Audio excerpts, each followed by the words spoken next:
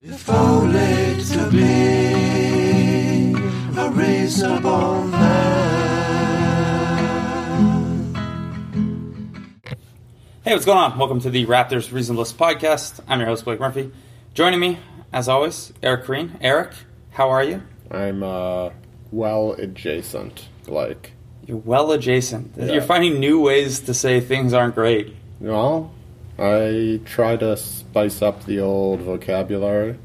I feel like you can do better than well adjacent. Well, you love the adjacent. I love the adjacent, yeah. That was for you. It's a mage term. Not joining us.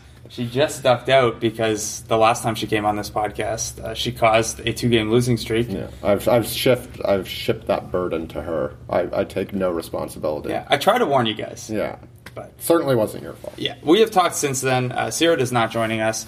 Seb is sitting over there quietly. I don't think he's joining us.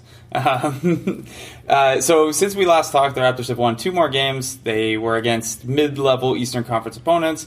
They were varying degrees of good and also troublesome. 2 games between podcasts is not a lot. We don't have a lot more information. We don't have a lot more to talk about. Beating the Hornets, even without Kemba Walker, and beating them by 13 was good, except that the Raptors had another terrible third quarter to the extent that Dwayne Casey would not talk about anything other than the third quarter after the game. And it was kind of funny if you weren't writing a story on Fred VanVleet and needed a quote from the coach about Fred VanVleet. If, hypothetically. Hypothetically. Yeah. And, hypothetically, if the team's media availability were to revolve around only one person. Anyway, so the Raptors did not sort out their third quarter issues there. They then played the Indiana Pacers, against whom a week earlier that third quarter issue and the starting lineup issue in general had been a problem. They'd come out so flat that Dwayne Casey changed the starting lineup in the second half. That group came out flat and I think was a minus 11. They played the Pacers better. Victor Oladipo still scored like 80 points on 20 shots, and the game still came down to the wire, but the Raptors only lost the third quarter by, I think, 2 points. Mm-hmm. They looked a little better. They did not need to change their starting lineup. So things have gone well adjacent in the 2 games since we've last talked to you. Eric, I know you're still feeling a certain way about at least one thing that kind of hangs over the team right now. Yeah, I mean, look at the Pacers game. It was a good game. They played well. They won on the strength of a very good second quarter, which is what they do. It was also a very fun game. Yeah, no. Defense, who cares? I don't think the teams weren't defending. Honestly, I think the Pacers were probably a bit closer than they should have been that game. I don't know what their numbers were from the mid-range, but they seemed very high. That's what the Pacers are right now, though. Yeah. They're this team where every player on the roster is shooting 10 percentage points better than their career high on threes. Yeah. Pacers are fun? Yeah, they are fun. Victor Oladipo is really good. Anyway, even though the Raptors gave up 115 points, I wasn't like, oh my god, that was awful defense. Saying that, they allowed 32 points in the first quarter, 31 points in the third quarter.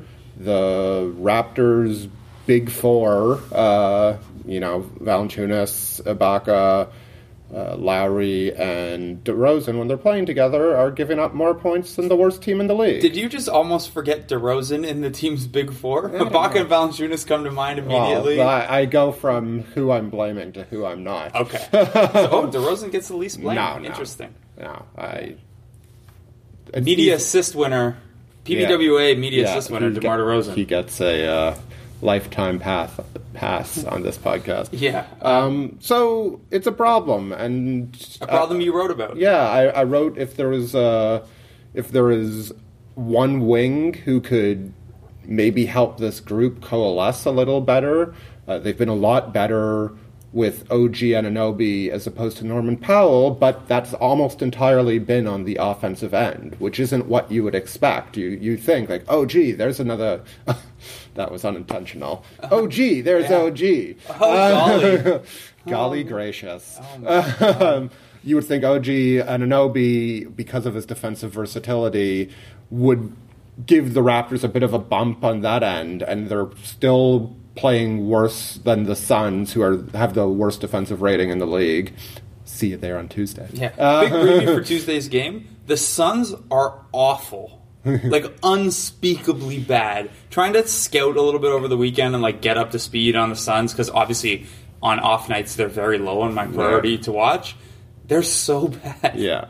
Naturally, they'll win by 10. Yeah. It's happened before.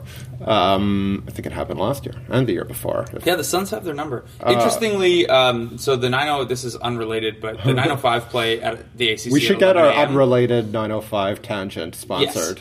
Yes.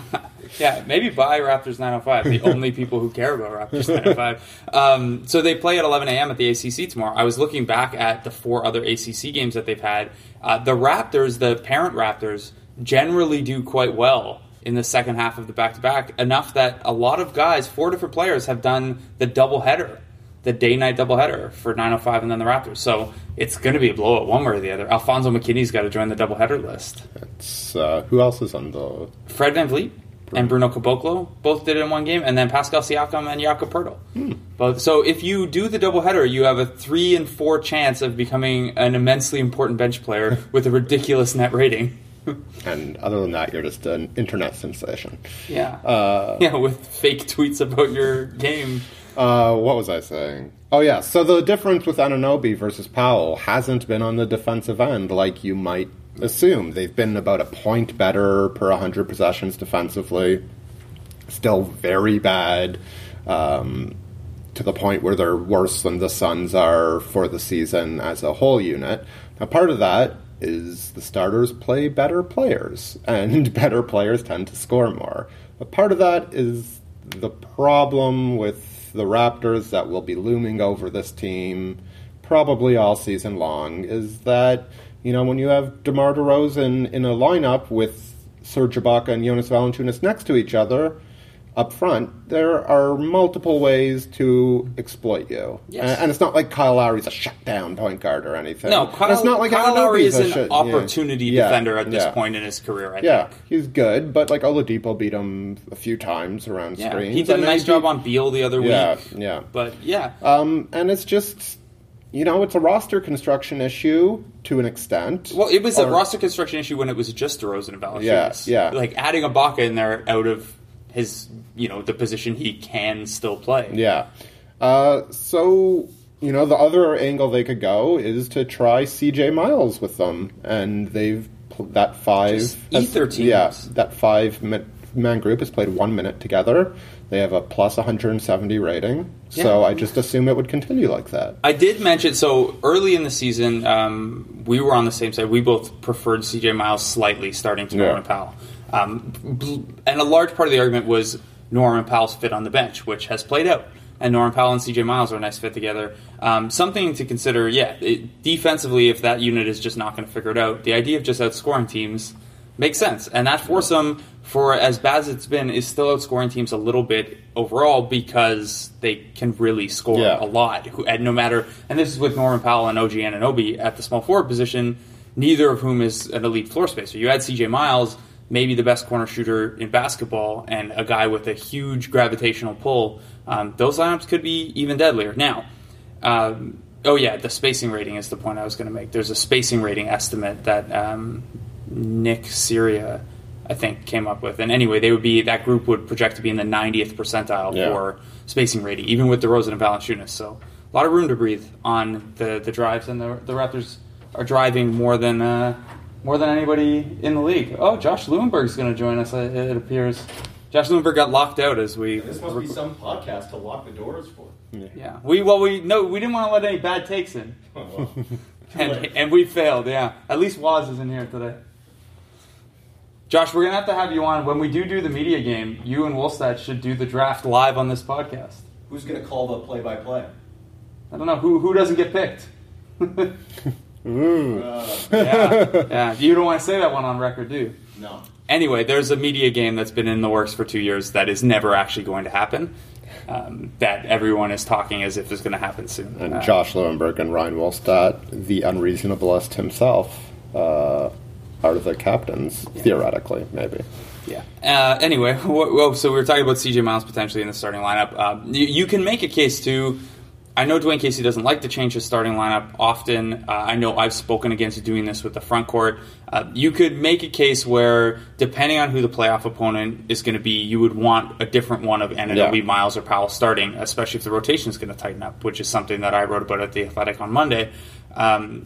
Now, would you be okay with, for the sake of getting all of the groups comfortable together, would you be okay with Casey changing the starting small forward based on the matchup so that they're comfortable playing all three of those guys there? Or is it something where, they should pick a lane and be who they are, and if they need to change later? Well, I think I was advocating last week that they should do that with Valanciunas. Right. So, but I think it's a more complicated thing to do with Valanciunas, because you're then game by game fundamentally changing how you play. Yeah, this is my point, though. Like, I think they should do that based on... It doesn't even have to be based on the opponent, but it can be. Yeah. But I think those, there's no reason...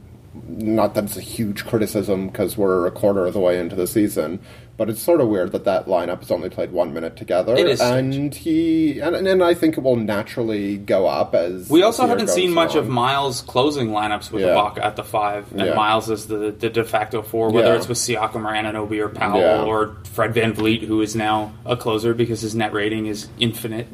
Yeah.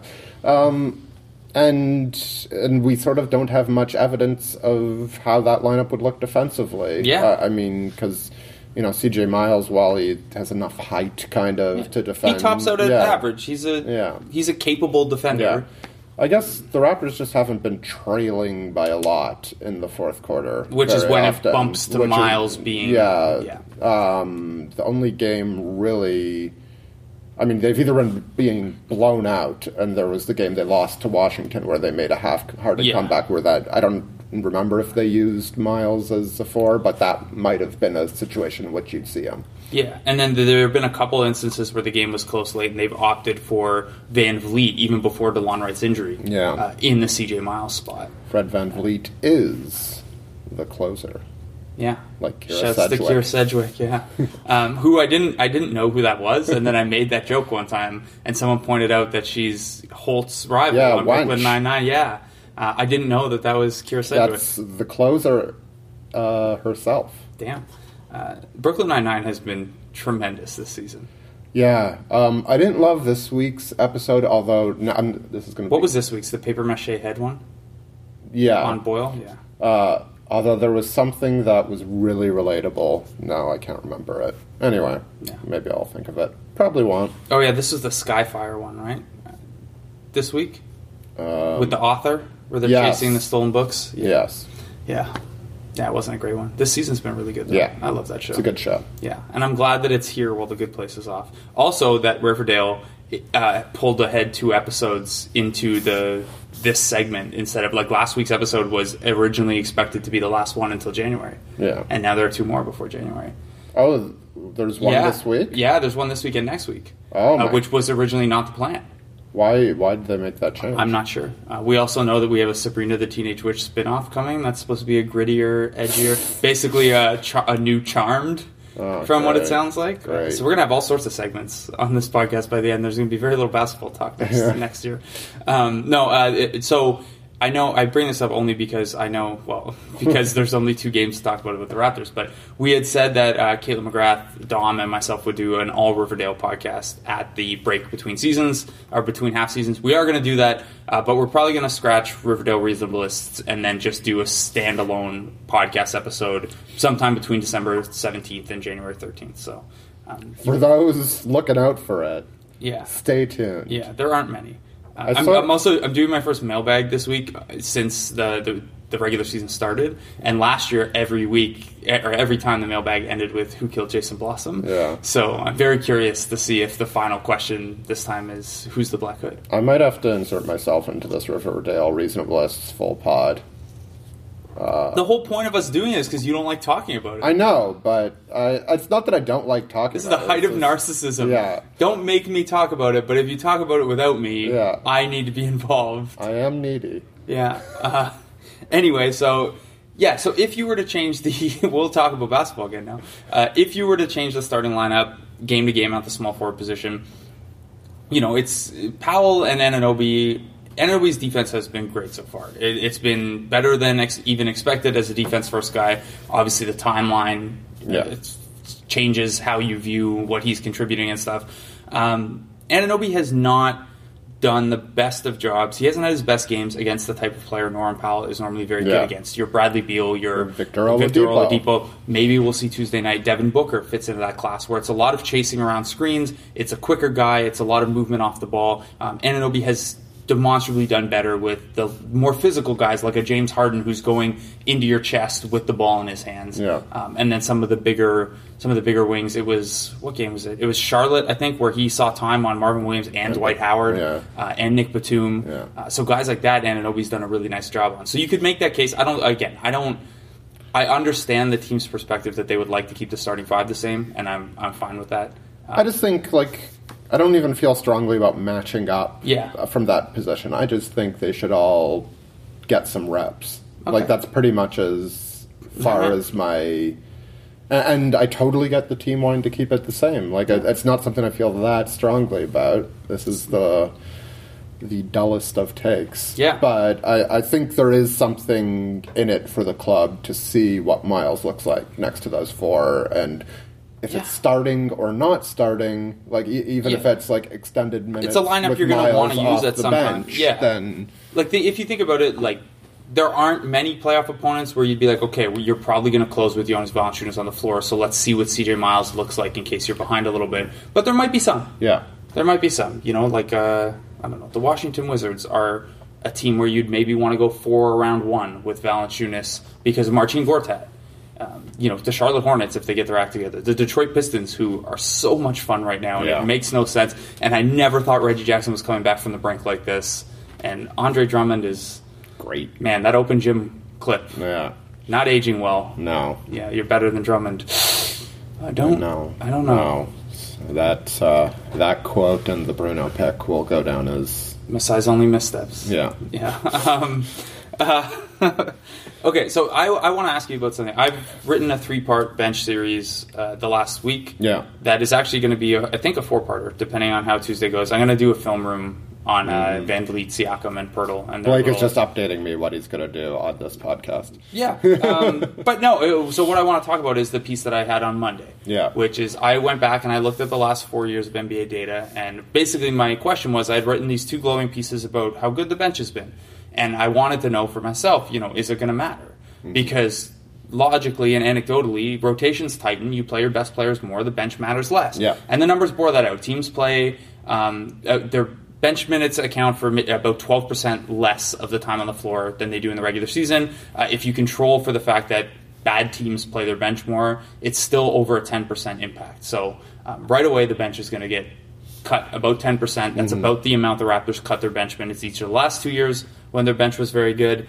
My question to you, Eric, is do you think, has the bench performed so well that Dwayne Casey will have trouble cutting the rotation to 9 or 10 come playoff time? Are we going to see those 5-man all-bench units in the playoffs? Because my biggest concern early in the year is, they're awesome together, but I don't want to see them, I don't think, in the playoffs. Well, first of all, there's 60 more games to go, or 59, or whatever it is. Are there? 61. Does there have to be? There really does have to be. I can't. There's nothing I love more than getting a bigger sample for things, so we can have all these same discussions with more data later. Yeah. So we'll see. I think it's going to be a challenge. I mean, we were talking about this when everybody was healthy, right? Yeah. It's going to be a challenge to find which players fit any given series. I don't think, because come playoffs, you want Kyle Lowry playing 36, 37, 38 minutes a night. I'm giving Eric a thumbs up right now. I want that number higher. 42 minutes Honestly, a night. if Kyle Lowry only averages 33 minutes all regular season, they can play 48 minutes a game in the playoffs, and I won't complain about it. I do. And you would expect to see some of those Kyle plus bench units. Absolutely. So then you're asking, what are those 4 guys? Who are those 4 guys? And that's something we don't have a lot of information on yet. We've seen about 70 minutes of Lowry and bench and 70 minutes or so of DeRozan and bench. Yeah, so my guess, I don't think there's enough to change my preseason guess, really. So I guess right now I would say Pirtle, DeLon, CJ, assuming OG is still starting, and Norm. And then Siakam, who is out of the mix. Yeah, and so it's a question at the backup point guard spot too. I know that great. there's more invested in DeLon and Yeah. he has longer tenure left, but Van Vliet has been super good. So it's going to be hard. Somebody's feelings are going to be hurt unless there's an injury. Yeah, and then the thing is too is like I think they're going to enter the playoff series where I'll be like, okay, these are the 9 guys. But the nice thing about having this depth is that if something's not working or you need a spark, you need a Norman Powell in Game 5 of the Indiana series. You need a big gets into trouble and you need a matchup look to help with foul trouble. They're going to have those pieces to call on that are probably more reliable than they've been in recent years. Yeah, I guess right now I can't actually see Siakam falling out of the rotation. That was a misstep on my part. But like, again, this is all of any of them would be weird, right? Yeah. Like if they weren't in the lineup. Yeah. So and that's the thing. Yeah. And then, the only... And if you make the case that Valanciunas would be out of the starting lineup in certain playoff matchups, then Pirtle's probably the guy getting bumped from the playoff rotation. Unless it's JV. Which feels... Yeah. Wow. Okay. Pocket that for after the next bad game. You can save that take for now. Okay, so the Raptors, looking ahead to the next little bit, they're about to play 8 teams that are under 500 in a row. We've talked a little bit about how they've had a tough-ish schedule to this point, at least, not the toughest schedule in the NBA, but the toughest chunk of the schedule that they'll face, other than that one week especially where they have Milwaukee, Cleveland, and Golden State. When you looked at the schedule at the beginning of the year, I think it ended up being tougher by record then than it would be now, but it's still an unfriendly part of the schedule. Right, and it was travel heavy. The West now, yes. Yeah, and it was travel heavy. They've gotten a lot of they have a 4-game trip coming up, but really that's the toughest one left. And those 4 teams are playing garbage. All terribly, firing coaches and superstars in trade rumors. Injured. No, you can't get DeAndre Jordan for Jonas Valanciunas in that pick. But what if you throw in Norm? Who can't be traded. Anyway, so with this 8-game stretch coming up, obviously, look, the Raptors could play poorly and go 6-2 over this stretch, I think. Like, they're that established of a team. What are you looking for in an extended stretch where they're playing against poor competition? Are you looking for good habits to set in the first and third quarter? Are you looking to avoid bad habits? What... this team's too good to worry about really, an 8-0 run or, that would be cool. It would be an 11-game winning streak, which would be great. But what are you looking for? Because it's, any evaluation you're going to do is going to have the caveat of the poor quality of competition. Yes, the sample's going to grow for the entire season, but then by the time this stretch is done, they'll have played it against a fairly weak schedule. So it's going to be a lot of qualitative, I think. So what are you looking for? Yeah, I think I'm really interested in how the starters continue to mesh or not mesh together. Because if they can't perform adequately against these starting lineups, then they're not going to be performing well against better starting lineups, unless it's the Pelicans, in which case they'll be great. But it's... Because you got to know that. Like, the foundation of the truly great teams in this league have a kick-ass group of starters and a bench that can hold serve pretty much. I mean, there are exceptions, like Cleveland's great with LeBron plus 4 reserves, but that's a bit of a different situation maybe because LeBron. Yeah, and even Golden State, they'll never close with Zaza out there, but Zaza is pushing Fred for the best net rating in the league. Yeah. They still kill teams to start games. Yeah, so it's like not really a sustainable thing to be a sustainable thing. I mean, through May and June to be through May. We don't need to worry about June. Yeah. To be a mediocre team to start first and third quarters and just continue to make it up for all the reasons we've talked about on this podcast. It's a hard way to live, man. Yeah. And, I think it was last game where the second unit had trouble scoring in one of their stretches, and that's going to happen. So I'd like to see the starters impose their will a little bit. I'd like to see them be average defensively, because I think... Against bad teams, if they're not able to be mediocre defensively, then you've got some worries. They've been, over the last 3 games, they weren't great against Indiana defensively, but their defensive rating is under 100 over the last 3 games as a 5-man unit. Really? Which is, encouraging. And their net rating is plus 27 or something like that.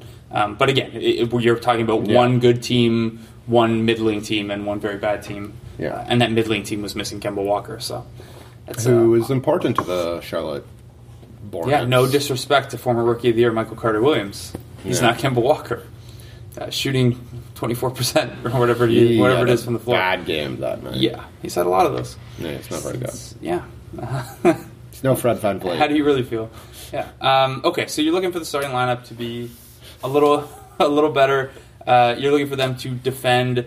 Is there anything you're looking for? You know, the thing about playing against bad teams is that their benches are going to be bad too. Yeah. Are you expecting some regression from the bench unit at some point? Not necessarily because they're going to play worse. They might because they're young and inconsistency is a part of that. But because all of their plus minus stats, all of their advanced stuff is just like out of control. Good. Yeah, like I think at some point that's going to take a hit. Shouts to Daryl Morey. Regression. But I guess the one guy I'd be really interested in is Norm. He's been much more comfortable in this role offensively, at least, and defensively, because that group is insane defensively. Yeah, and you're not Yeah. you're going against lesser competition, and then everyone is crazy. But his assists are down a bit, actually, as a reserve, which was surprising to me. Not like in a big, meaningful way, and it's also been 5 or 6 games or whatever it's been. But they, especially with DeLon Wright out, you really need him as creator 2. And he's playing with creator CJ, 1. which, yeah. you know, I understand that opens up space on the drives, too, Yeah. which is probably helping a lot, but, like, CJ Miles should be shooting 400 threes per 36. Or Yeah. like I think he's up over 11, which close. still It's pretty feels... It's up over 11. I think, who's the only player... When I last looked, there's only one player shooting more threes on a per minute basis. And it was someone... I know who it was. It's big man Maurice Spates. There you go. Yeah, I was going to say, it's someone who shouldn't be shooting threes more than CJ He's Miles. shooting pretty well. I know he is, yeah. Most he's- Spates. They don't call him less Spates, you know? He's the worst pre-draft interview I've ever had. Maurice Spates? Yeah. Really? Yeah, he just seemed grumpy, and that's not the, like, I don't know him, and that's not the sort of reputation he has now, I Yeah. don't think, but he was just not, Do you have a favorite pre-draft interview? probably not. Ah. There have been some, Cool story. Johnny Flynn was good. Okay. Rep to Syracuse. Malcolm Brogdon was probably my favorite. I've only been doing the pre-draft workouts for 3 years, though. Yeah, they all, like, my problem is I can't really remember them individually, except for this one. Yeah. Malcolm Brogdon was so good, and like I liked him as a player anyway, but he was so engaging and fun to talk to that I was like trying to talk myself into the Raptors needing a guard and having room for him. It's like, this makes no logical sense. But come on, tell me you wouldn't want to talk to Malcolm Brogdon every day. Patrick Patterson was good. Okay. No comment. Yeah. Yeah, I wasn't around back then. Yeah. You know. He was doing, I think, a diary for Sports Illustrated, like a rookie diary, and so that was like an extra thing to talk about. Yeah. Anyway. Patrick Patterson, that knee held together a silly string by the looks of it. Yeah. He's having a tough time. Yeah. His numbers have come up at least a little bit. You know who else whose numbers have come up a little bit and who is not having a tough time? DeMar Carroll's been awesome. Yeah. Do you want to talk about that a little bit? I haven't seen them enough, really, Okay. but if you want to talk about it, I will sit here and... I think it's interesting because I think part of the reason he didn't... Obviously, there are a lot of reasons he didn't work out here, and the blame is shared, and some of it is just misfortune with the injuries and stuff. But Brooklyn is very much playing a style that resembles what he was used to in Atlanta, and... Not a coincidence since Kenny Atkinson is there. But also, DeMar Carroll's now back playing a role that, were he on this team now... You know, it's weird. They got rid of a guy, and I understand why they got rid of him. Obviously, there was a tax hit, and the relationship had frayed, I think, a little bit. But now the Raptors are playing in a way where DeMar Carroll would fit better than he fit the last 2 years. They've like doubled the amount of possessions they're finishing after a cut. Their assist rate is way up. Their 3-point attempts are up. All things that DeMar Carroll can help with when he's playing well. This is not to say the Raptors were wrong for sending DeMar Carroll out. They had tough decisions to make, and DeMar Carroll did not look like this player the last 2 years. Yeah. But it's cool to see him doing well because he was, you know, it was a situation where like it's not like he came in and I don't know. I always root for guys to do well when they move on to their next stop. And it's been tough to see Patrick Patterson not do well and Bismack Biyombo have a tough time. So it's nice to see DeMar Carroll and Corey Joseph, who's been awesome. Yeah. It's nice to see those guys doing well. Yeah, for sure. I mean, And poor Terrence, man. Yeah. He was playing pretty well too. Yeah. And now he will not be Well, the playing for a Magic long have sort time. of- The Magic are bad, yeah. They were fun for like 2 weeks though. Yeah, their start was something. They were like there was a night where I can't remember what the night was or who they were playing even, but like after the Raptor game ended, they were my League Pass choice on a heavy League Pass night. I was like, nah, I'm watching the Magic game instead of like any of the good Western Conference teams. And They won in New York. They last had a night, moment. which the Raptors couldn't do a few weeks ago. man, I was talking to a friend yesterday who sat courtside at Madison Square Garden for the game where DeMar missed the 360 dunk. Yeah. And I can't imagine what like the emotion you'd go through sitting that close as someone goes up for this tremendous dunk and then misses it. He's a Raptors fan. Yeah. Yeah. Vancouver based. Yeah. Anyway, we're not talking about anything anymore. Yeah. but- No, DeMar Carroll, good for him. Yeah. He wasn't ineffective by choice Yeah. here. I think he's going to get booed when he comes back, which is probably well- not a good look, but it happens. Yeah, I mean, when you're paid X amount of dollars, I understand. and then you complain. You know me, I'm kind very- of I'm very like, anti-booing No, I in mean, I general. don't think it accomplishes anything. But At least like, Corey got a nice ovation. yeah, he did not leave by choice. Did he leave in the most graceful way? No, but I've seen more graceless, Sure. less graceful. Sure. Yeah. Anyway, Went down swinging. good, good for Damari. Yeah, it's good. Who else left? That's it, right? Oh, PJ Tucker. But PJ Tucker wasn't here that long, and PJ Tucker was always going to be just fine. I did find it really interesting that DeMar made the OG PJ comparison being so prompted. early, without being prompted. So Yeah. I was not here for this one. Yeah. Were you here? Yeah. Okay, can you fill the people in on what DeMar said, roughly? He basically said OG is a more athletic PJ Tucker. And High praise. I don't think he's that physical yet. No. And not that he can't be that physical. He doesn't have the go-ahead from referees to be that physical. Yes. And it's sort of like the same thing we're talking about at the other end with Fred VanVleet. Like, if Kyle Lowry does like 3 or 4 of the same moves that Fred VanVleet did at the end of the Indiana game, he probably gets whistle on most of them, and Fred VanVleet doesn't. And that's just establishing a reputation. Yeah. Let's I talk do. in- I have a weird theory, and this is like the petty. We talked about it after the game. This is like the most petty. So when Kyle Lowry got teed up the other night for Fred VanVleet, arguing a call, and Lowry like performatively followed the referee and kept yelling at him, and like the referee was clearly walking away.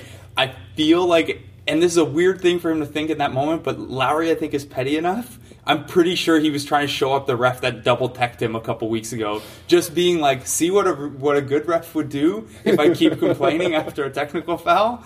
I'm not ruling it out. Yeah, I'm very much on Team Petty anyway. So if that were the case, I'd have a lot of respect for that. But would he then make sure that the original ref got it somehow? Yeah, well, I think. Yeah, I think. Look, if you're a ref that gives someone a double tech, I think you're keeping an eye out on the tech list too. Yeah.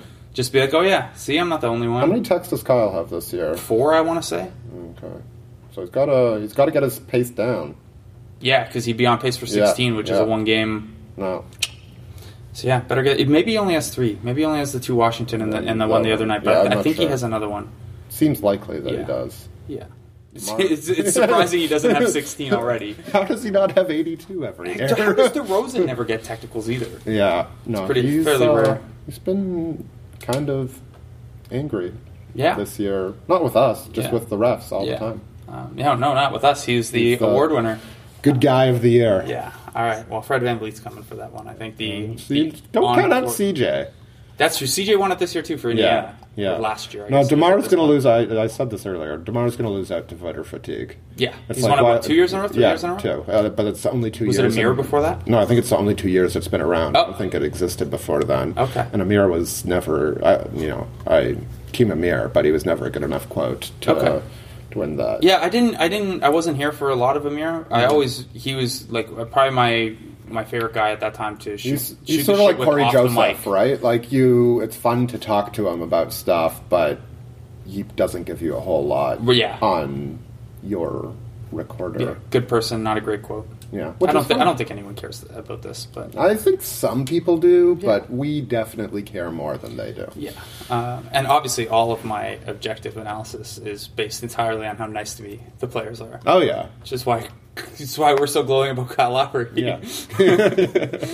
What is the opposite of Alvin Williams Award? Hi, Kyle. Yeah, he's not listening to this, but he's playing so well right now. Yeah. It just it doesn't warrant saying because Kyle Lowry is always playing extremely well, but he's at a career best true shooting percentage, a historical rebound rate for a player his size, and a clean career high in that. His highest assist percentage in 3 seasons, man, I don't know if it's the lower minutes or he's just found a groove or what, but And since he's only going to average 16 or 17 points a game, he won't make an All-NBA team, and they'll be great. yeah, to save some luxury tax because there's a point at which Lowry's too good that some unlikely bonuses kick in, and Lowry can be too good and push the team into the tax. It's surprising how many people, we have this conversation sometimes, think that DeMar is more important to the Raptors' success than Kyle. Yeah, I don't think it's a conversation worth having again. anymore because I think it's one, the people who see it different ways view basketball in different ways. Yeah. And I don't think you're going to convert many people to either side of the argument. Yeah. And I also think that at this point in year 5 of these guys being together, so much of each of their individual success and the team's success and the way the team's been built is about the relationship between those two on the court. For sure, they both benefit from being with each other. Right. And the team benefits from having both of them. Yeah, and and this year the DeRozan and bench units have been really good. It's obviously a tiny sample, but yeah, I don't know. It's good. Who's to say that if Lowry had to carry the scoring load, I don't know. Yeah. Lowry's more important to the team. That's a fact. There is a lot of information pointing that way. You could make the argument that DeRozan is more important to the franchise in a grander sense. Anyway, it's probably not a discussion worth having. Yeah. I was listening to a podcast in which they were ranking the top 20. It was the Bill Simmons podcast with one of his million friends, who has no credentials, but whatever. And they were discussing the top 20 players as of right now in the NBA, and neither of DeRozan or Lowry made it, but DeRozan was the first guy they mentioned after. Okay. And I'm fine with both guys not making it. When you go through, there's so many good players in the league. Yeah, that's the thing. Is it sounds like 20's far down the list, Yeah, and then you name 20 players, and it's but DeRozan has a significant flaw to his game that Kyle doesn't, and it's 50% of the game. Yeah. And then if anyone has not been partaking in these arguments over the last couple of years or whatever, all of the qualitative analysis suggests that Kyle Lowry is not only the most important Raptor, but a top 10 to 12 player in the entire NBA in terms of his impact on the court. team. Yeah. Whether you want to look at on-off splits, raw plus minus, real plus minus. He probably couldn't beat Joel Embiid in a one-on-one game, Right. but Yeah. Wow, I mean, look, if you want to talk one-on-one game, no one can beat Lorenzo Brown. So there you go. is that a thing? Allegedly, Lorenzo Brown is an unbelievable one-on-one player. Does he shoot? Yeah, I guess you would have to at some point. Lorenzo Brown. That's a story. That's going to be an off-day story sometime soon. Is Lorenzo Brown is threatening all-time low usage rates. He's also the only player in NBA history to play a full 48 minutes and score fewer than 5 points. He scored 1 point one time. How many days is Lorenzo Brown into his 45? We don't know. So weirdly, NBA teams have to announce when a player goes up and down to the G League if they're on an NBA contract. Two-way contracts are their own thing where teams don't have to announce up and down. And Lorenzo Brown can be at the BioSteel Center and working out on his own and working out with coaches. And as long as he doesn't participate in team drills, that doesn't have to count as a day.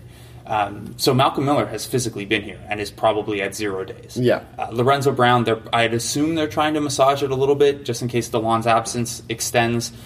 Just in case of any number of things, right? But on top of that, you also have agreements. There are almost certainly handshake agreements with agents when these deals are signed where, Mike James with the Phoenix Suns is a good example. He's almost up his 45 days, and he's not going to the G League. Yeah. They're either going to waive him or convert him to, they'll waive someone else and convert him to an NBA contract because that's an agreement they made, and there's not a strict rule against it.